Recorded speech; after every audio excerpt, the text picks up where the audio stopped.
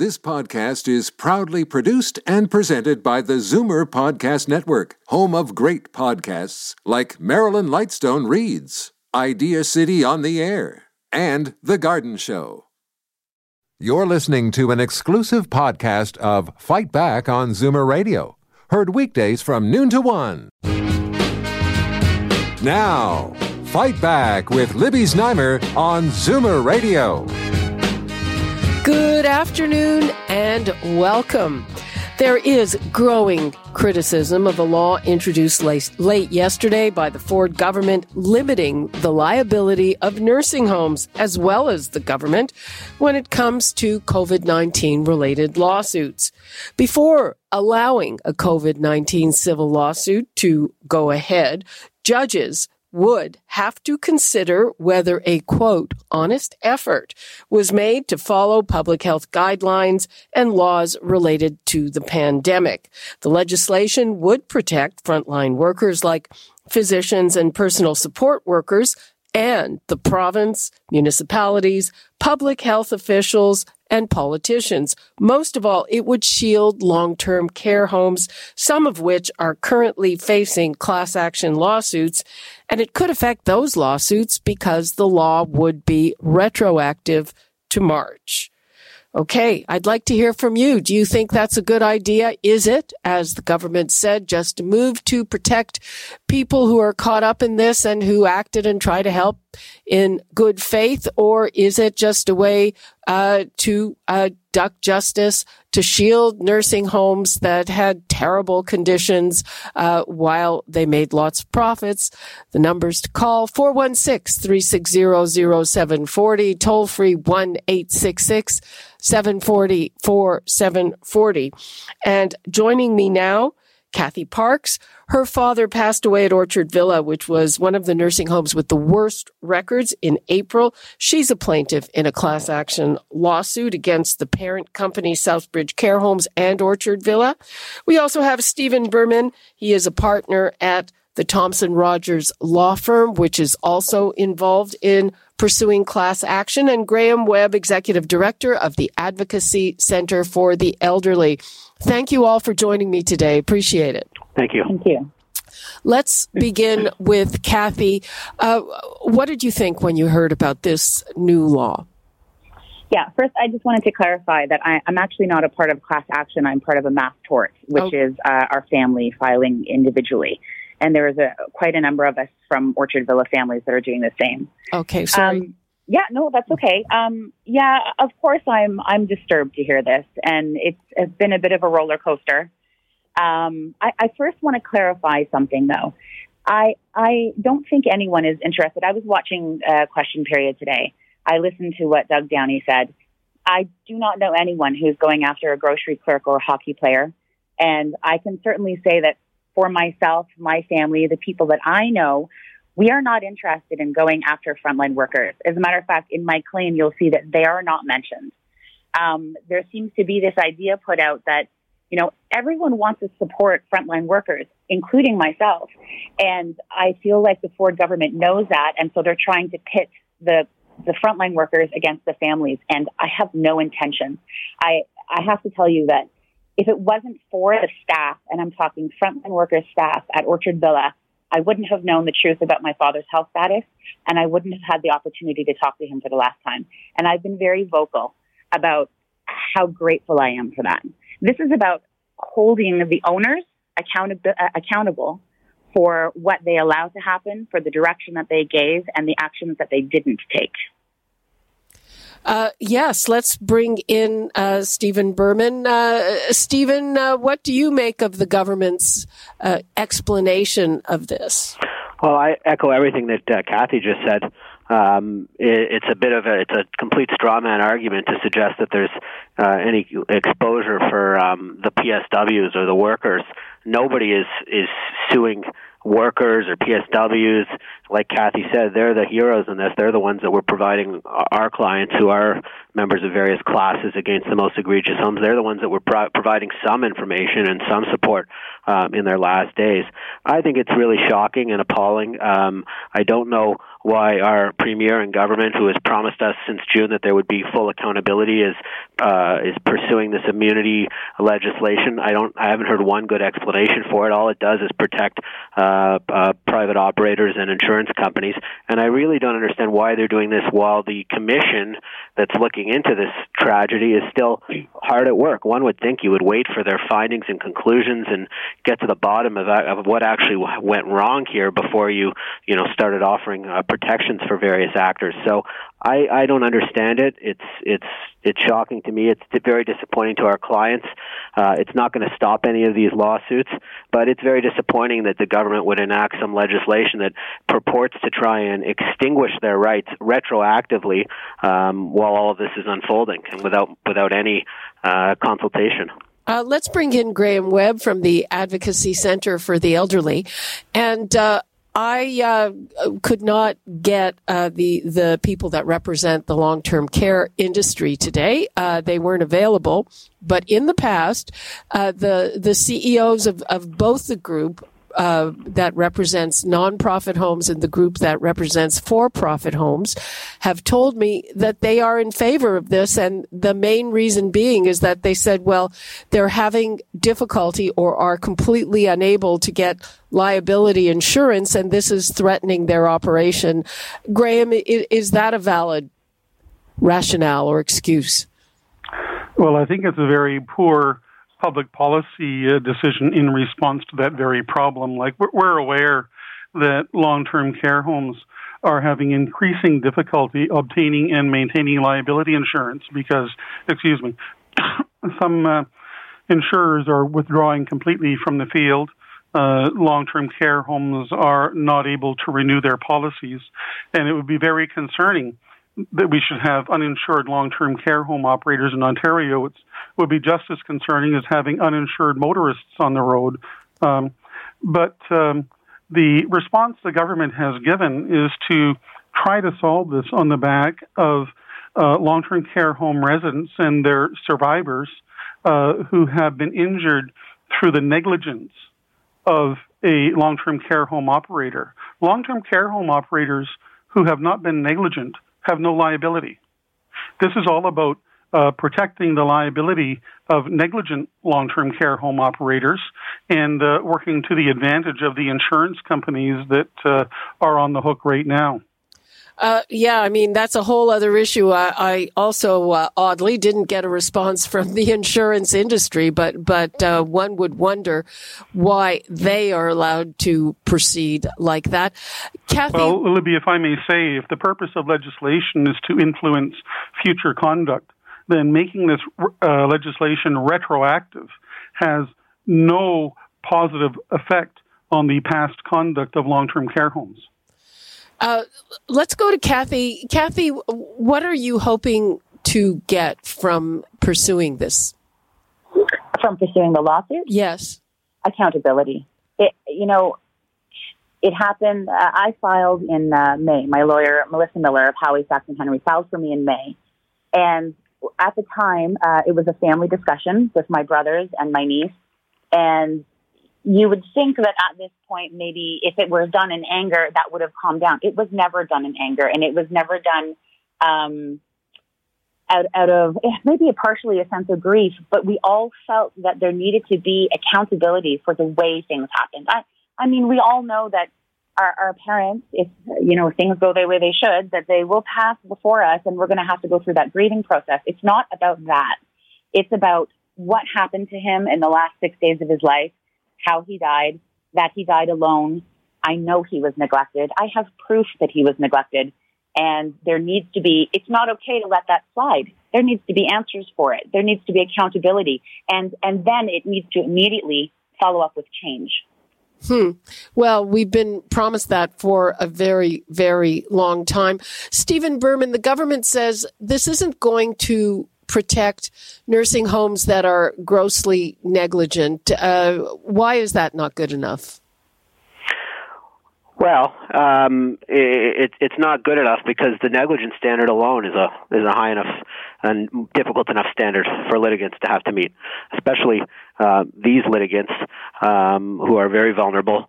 Many have passed away, and there's limited proof and evidence for a lot of what's gone on as there is. So now you're putting this group into a bucket where they need to meet this gross negligence standard.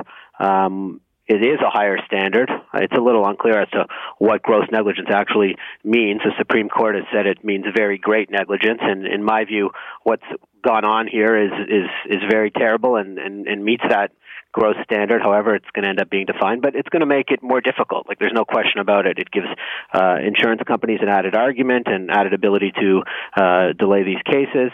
It adds a level of red tape to the litigation, undoubtedly, and there's no reason for this very vulnerable group to have to meet a higher standard than anybody else. I'm not aware of the gross negligence standard in any other litigation in Ontario, so why are we putting this most vulnerable group that has faced the most horrible of tragedy to a higher standard than we put any other litigants in any other context? Okay. Let's take a call from Pat in Toronto. Hi, Pat. Good afternoon. I think there are a number of issues here that we should be concerned with.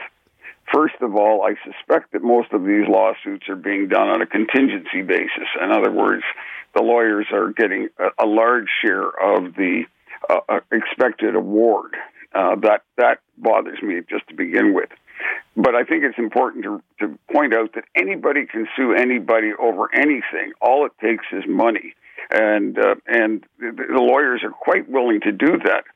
And the other aspect is, so that if they are successful in these suits, that's going to drive up the costs.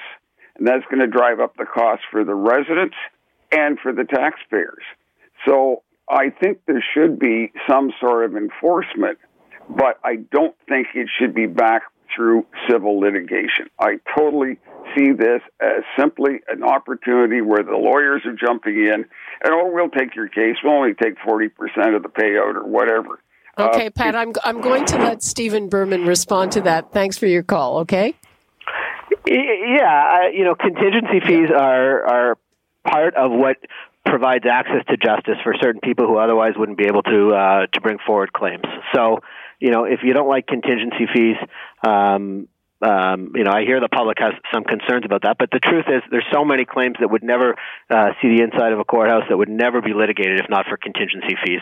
I agree. These claims wouldn't be litigated if not for contingency fees. These are the most vulnerable group, and they simply couldn't afford to pay lawyer fees otherwise. So, I think we should be happy that we have a system that allows for contingency fees to be in place. There's very strict regulation around contingency fees by the Law Society and others.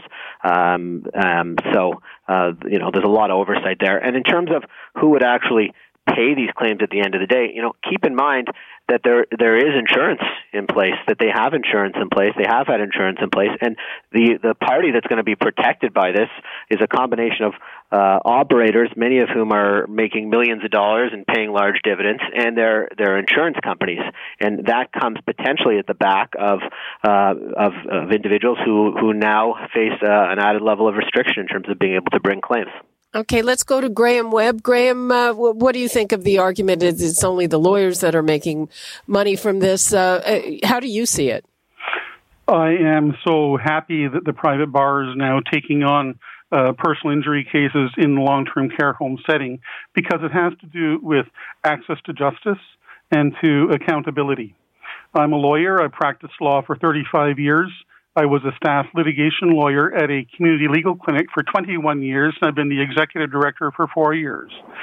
During that time, I have seen a steady stream of clients over the past 25 years who wish to bring civil action against negligent long-term care home operators, but can't do so because of financial means.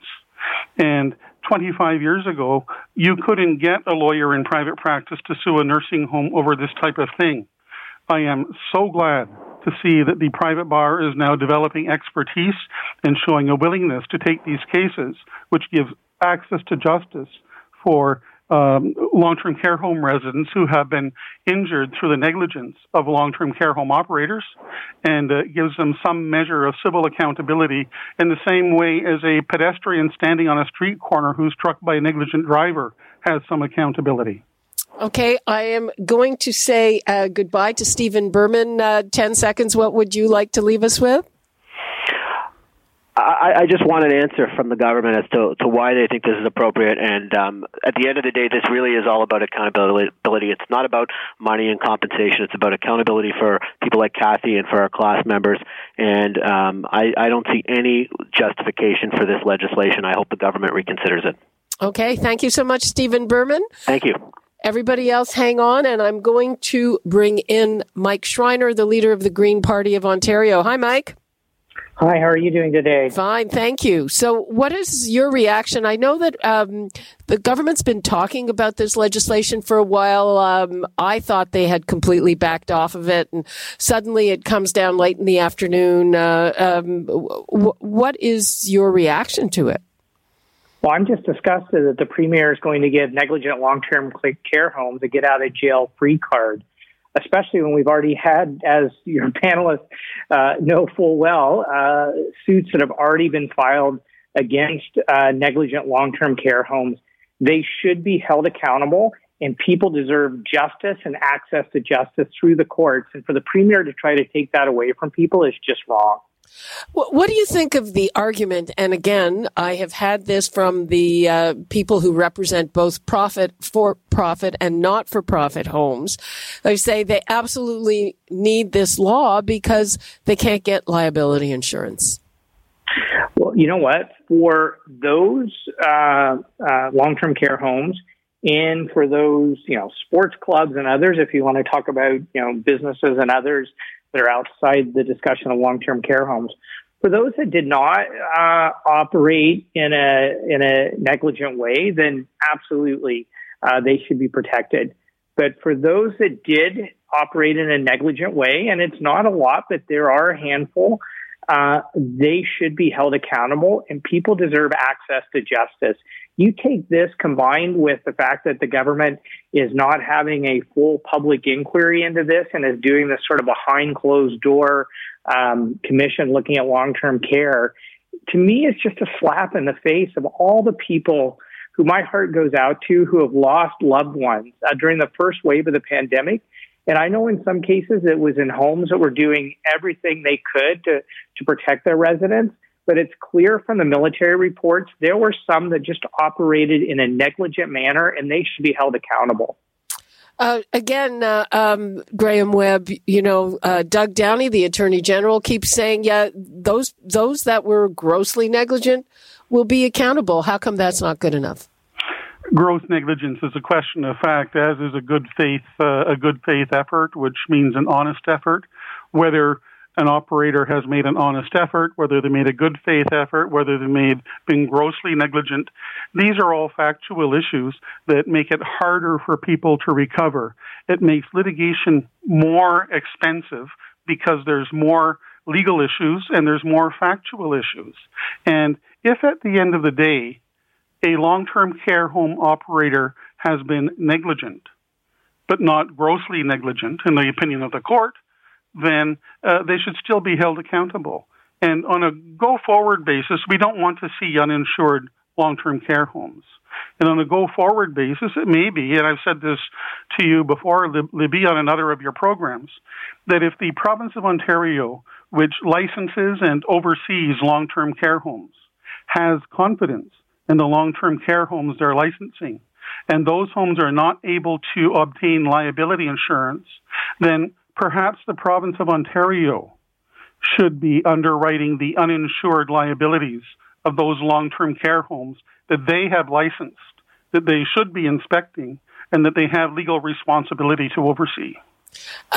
Mike Schreiner, this is kind of broadening the discussion a bit, but it seems to me that especially during these pandemic times, there is long-term care, and there are all kinds of other businesses like taxis that the insurance industry is deciding, we don't want to insure them anymore. I mean, shouldn't the government be on that? Yeah, absolutely. I think the government needs to be looking at at the very least, temporary insurance regulations around backstopping these small businesses, taxi cabs, sports clubs, and others that in many cases now are being gouged by insurance companies and or in many cases being denied business interruption insurance claims, etc. I can tell you I'm on the province's Economic Recovery Committee, and over the summer we had hundreds of businesses come to us, and the issue around insurance is a huge one. So let's address that, but let's address that in a way that addresses the challenge for, small businesses and sports clubs and taxis and things like that. To me, that should be separated from the issue around access to justice and ensuring justice for people who have lost loved ones because of what happened in long-term care. I agree with you. It just seems to me that, people are being penalized, except the insurance industry. And Graham, I know that there are similar laws to this one in the United States, but I don't know how you compare the level of litigation there to here. I have no expertise in American law. My lay understanding is that damages claims for tort actions in the United States far exceed damage claims for tort actions in Ontario. And my understanding is that a comparison to American tort claims and Canadian tort claims is not at all proportional. Mike, do you think there's anything else behind this? I mean, that this law would protect government, municipalities. Do you think that the Ford government is worried that they will be sued? Is there anything else behind this than helping out these nursing homes, which, as I said, might not be able to get insurance? Yeah, well, I certainly can't speak for the government, but we have seen a clear pattern of behavior from the government around not being fully transparent with what has happened in long-term care homes in the first wave of COVID. And I think, the fact that the government refused to conduct a full public inquiry into what happened is an element of that. I think this bill that was introduced yesterday is an element of that. And I think what people are telling me who are reaching out to my office is they want long-term care homes and government to be held accountable for what happened and to learn from what happened so we can take the steps to prevent a tragedy like this from happening again in the future. And so for the government to not be fully transparent and now to try to deny people justice, I think is wrong. Kathy, have you thought about what you might do if you are prevented from pursuing your action? All I know right now is that we'll be moving forward with this. I don't think it's actually going to stop anyone from moving forward with their actions. And I think that this idea that it's going to, clog up the legal system, this is actually going to create an even more complicated system. It's going to drag them out that much longer. It's going to put that much more pressure onto the insurance companies. I'm not sure as far as what would I do if I can't move forward. My hands are tied. So the only thing that I can do is wait for June of 2022 and vote. The other question is, Kathy, I mean, the emotional impact of this. Obviously, you want justice, you want to see change, but surely there's a toll of pursuing this and it dragging on. It's a roller coaster. It seems that every month there's some new obstacle in the way, and having to deal with the grief alone, and then all of this on top of it, it's reopening a wound about once a month, and I know that many families feel that way. And it just seems like a struggle, a constant struggle during what is already a difficult time. The pandemic alone on its own is difficult. So, it's absolutely made it harder for everyone. And there's so many mixed emotions of grief and anger and sadness, and it just bubbles over. My heart goes out to you. We are running out of time. Graham, what would you like to leave us with on this? Residents and their families, like Kathy Parks, are not in the business of long-term care. They're experiencing this once in a lifetime, and it may be something that's led to the death of someone.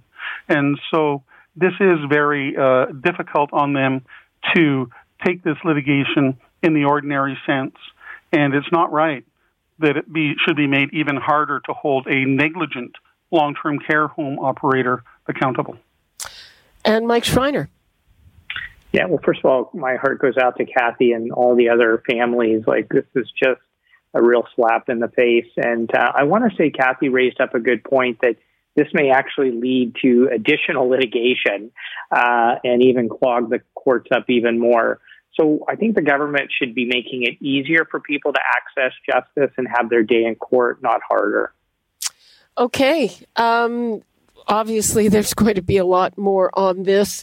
In the meantime, thank you so much, Kathy Parks, Graham Webb, and Mike Schreiner. I appreciate your time. Thank you. Thank you. Thanks. Take care, everyone. Okay. Bye-bye. You're listening to an exclusive podcast of Fight Back on Zoomer Radio. Heard weekdays from noon to 1. You're listening to an exclusive podcast of Fight Back on Zoomer Radio. Heard weekdays from noon to 1. You're listening to an exclusive podcast of Fight Back on Zoomer Radio. Heard weekdays from noon to 1. This podcast is proudly produced and presented by the Zoomer Podcast Network, home of great podcasts like Marilyn Lightstone Reads, Idea City on the Air, and The Garden Show.